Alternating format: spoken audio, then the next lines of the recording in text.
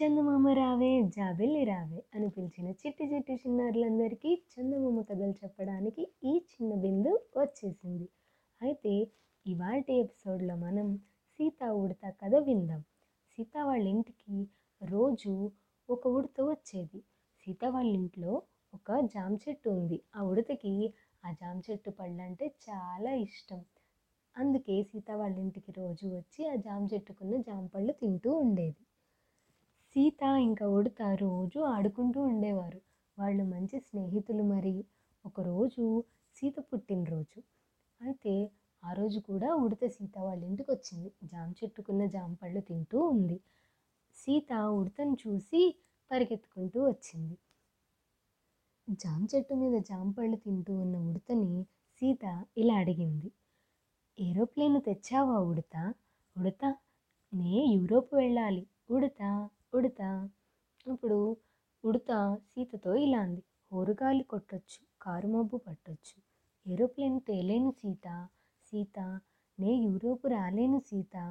సీత అప్పుడు సీత ఉడతతో ఇలా అంది, స్టీమరైనా తెచ్చావా ఉడత? ఉడత, నే సీమకెళ్ళి రావాలి ఉడత ఉడత. అప్పుడు ఉడత సీతతో ఇలా అంది, ఏ తుఫాను వస్తుందో, ఏ కెరటం లేస్తుందో, స్టీమరైనా తేలేను సీత. సీత, నే సీమకైనా రాలేను సీత. సీత అప్పుడు సీత జామ చెట్టు కింద ఉన్న రాయి మీద కూర్చుని ఉడతతో ఇలా అంది, రైలు బండి తెచ్చావా ఉడత? ఉడత, నే రామేశ్వరం వెళ్ళాలి ఉడత ఉడత. అప్పుడు జామ చెట్టు కొమ్మ మీద ఉన్న ఉడత ఇలా అంది, అడుగడుక్కి వంతెనలు, నడుమ నడుమ సొరంగాలు, రైలు బండి తేలేను సీత. సీత, నే రామేశ్వరం రాలేను సీత. సీత అప్పుడు సీత ఆ రాయి మీద నుంచి లేచి జామ చెట్టుకి కట్టి ఉన్న ఉయ్యాల మీద కూర్చుని ఉడతతో ఇలా అంది, కారుగాని తెచ్చావా ఉడత? ఉడత, నే కాకినాడ వెళ్ళాలి ఉడత ఉడత.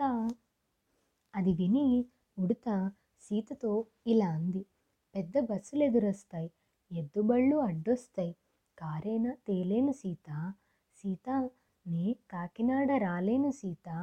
సీత అని ఉడత ఒక కొమ్మ మీద నుంచి ఇంకో కొమ్మ మీదకి దూకి ఒక జాంపండు తెంచి తింటూ ఉంది.